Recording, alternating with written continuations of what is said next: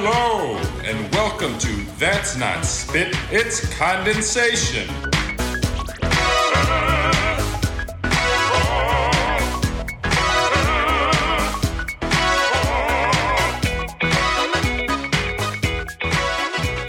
Hello, everybody, and welcome to That's Not Spit, It's Condensation. I'm Ryan Beach, and on today's episode, we are going to talk about criticism. This episode will be, I was going to have it be a one take, but this is actually my first take of the day. I'm not as good at winging it on these solo episodes because I get a little bit self-conscious when I start to meander and start to wander. So I will do my best to keep this short and sweet and yet still try to provide some value on my ideas towards criticism. Part of this is because my content schedule got messed up due to the coronavirus. Part of this is because the coronavirus itself and not understanding how different life is now and how to adjust and how to get myself on board with understanding that my life is not the same as it was. So I have to sort of in some ways go back to the drawing board and figure out what my life looks like now. You know, I'm homeschooling our kids now.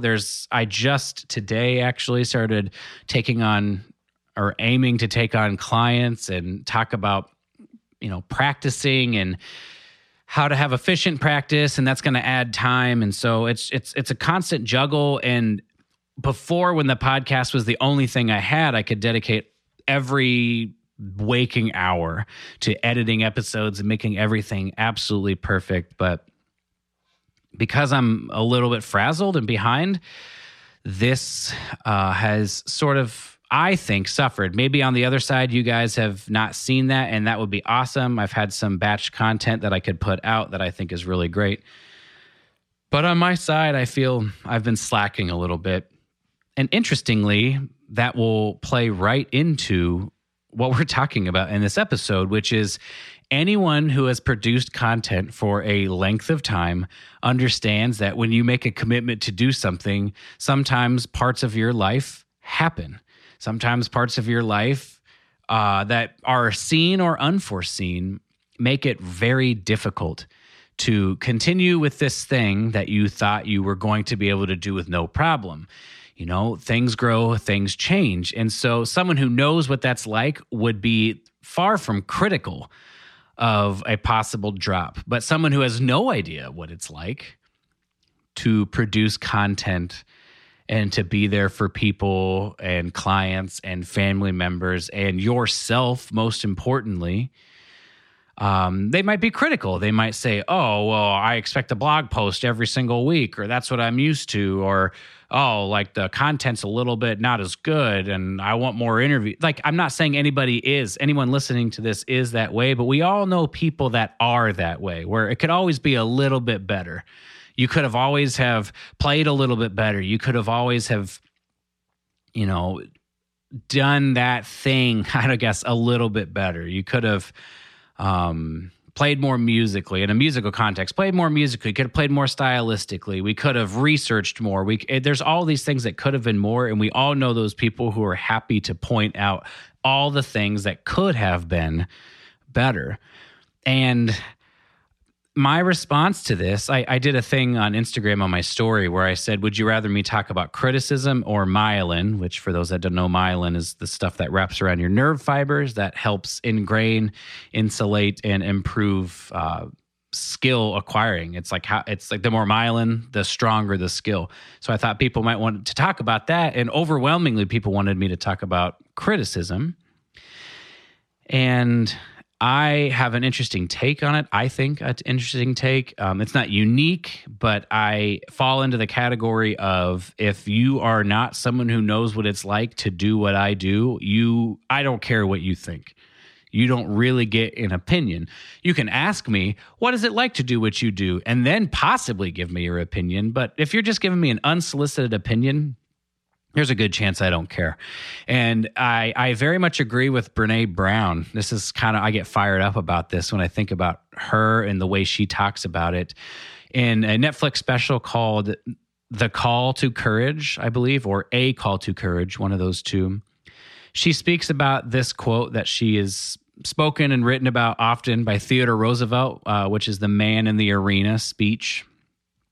And there's this quote from there, and I'll just read the quote really quick and then kind of talk about what she thinks and then expand upon with some of my thoughts, and then we'll get out of here. But the quote is, "It is not the critic who counts, not the man who points out how the strong man stumbles or where the doer of deeds could have done them better.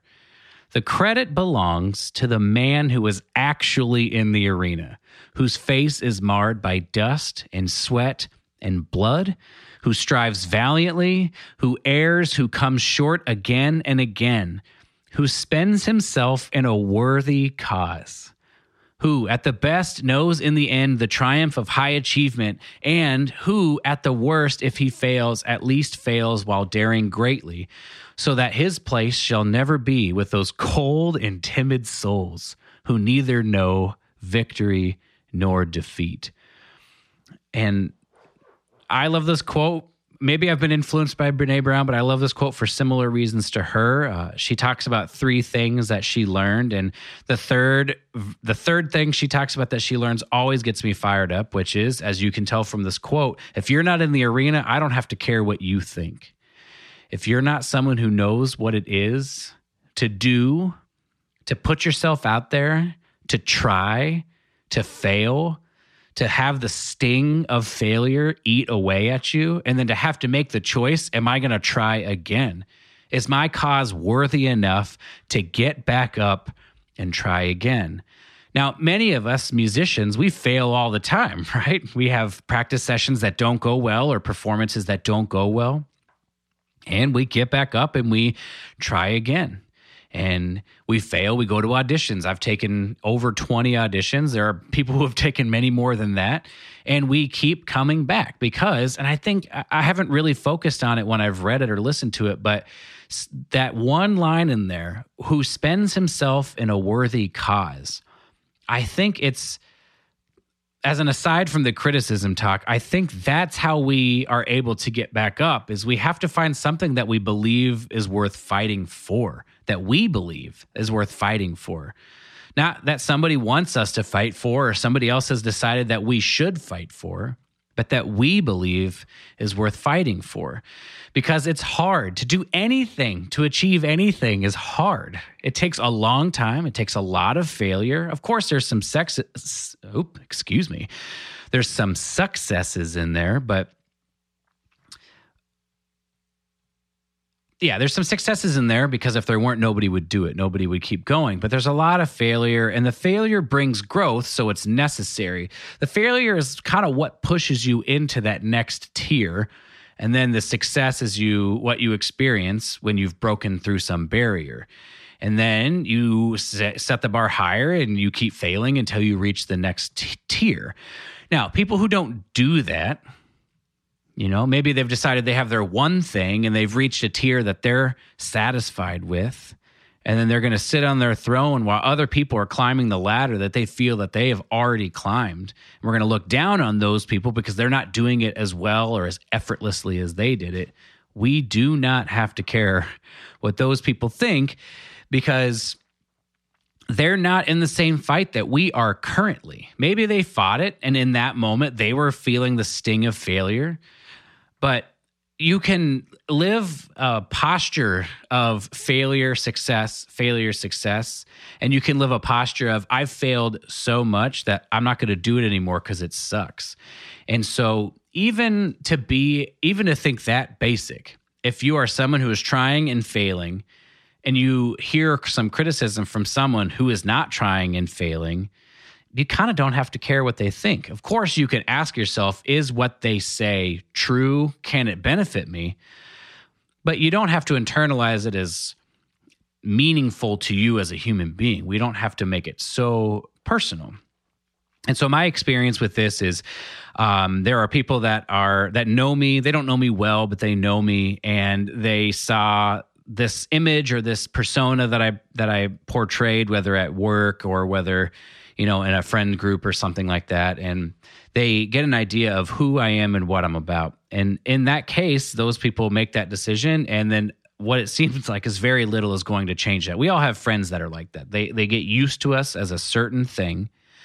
And if we start to break out of that, they're weirdly not supportive. And that's okay. Everyone's got their own stuff. But as you start to progress, as I started to progress and I started to make podcast episodes and then to write blog posts and then to start doing more social media and then to start to do live streams. And now, just today, to start to put myself out there as someone who is going to try to help people develop better practice habits and to develop the amount of independence that I'm currently developing and that I hope to continue to develop. They start to get an idea of what they think you are based on who they have decided that you are. So if you're someone who doesn't try, all of a sudden, when you're someone who tries, you're not just a guy who's trying to do better for yourself or you're trying to do something meaningful or worthy. You're just someone who feels like they're better than other people and that you're smarter than other people and that it's wrong for you to try because who are you to do this? Who am I to start a podcast? I'm a principal trumpet player. Who am I to do that? This is the kind of thing that I feel like I've felt, and it presents itself in just kind of like not even non-support. It just doesn't get mentioned. Nobody asks me about it, and that's okay. But I don't have to internalize and say, well, when they say, who are you to do this thing? I don't have to ask myself that question. I can say, well, I'm somebody who's doing it. I'm someone who's trying. And you don't understand that, and that's okay. I don't have to necessarily care what your criticism is, though. On the other side of things, I work with Karen Kubitis. She has been incredible for me as a human being to grow, but also in my career to help kind of push me forward and understand what I have to offer and who I am and offering those kinds of things and just putting myself out there and trying and failing forward and all those kinds of things. I very much care what she thinks, but because she's doing it, she is also trying to fail forward in her own ways and to try to innovate and to try to serve people and those kinds of things. So I can care what she thinks and I should care and I do care, but people who don't know what it's like to try to do something that's new and hard and icky and gross, I don't have to care what they think, and neither do you. So I'm giving you permission. You can give yourself permission. It would be a lot more effective, but I'm giving you permission to not care what the haters and the critics think. And the way that you know if they're a critic or a hater is, are they in the arena? Is their face marred by dust and sweat and blood? If it's not, there's your litmus test. And again, because if we fail, we failed trying. We failed daring greatly, thinking of worthy causes to live our lives for. Not to be cold and timid. We didn't know victory or defeat. We had a life that was just comfortable. That's not what we want. David Goggins, Brian Alsrew on YouTube. There's these people that have had such an impact on me in understanding that life is not about being comfortable. Life is about trying and risk and reward and pushing yourself and really stretching your boundaries. And to do that, you will fail. And with failure comes criticism. And so maybe this podcast episode can help and give you some encouragement. And if not, go read that quote, go listen to Brene Brown, listen to some of Karen's podcast or all of Karen's podcast. There's just so much stuff out there of people that are trying to help and encourage others, and that's the stuff we should be listening to. Those are the things we should be uplifting ourselves with, and not listening to the voices of the critics and the haters that do not know us, do not have our best interests at heart, and who are only just trying to protect their seat at the table.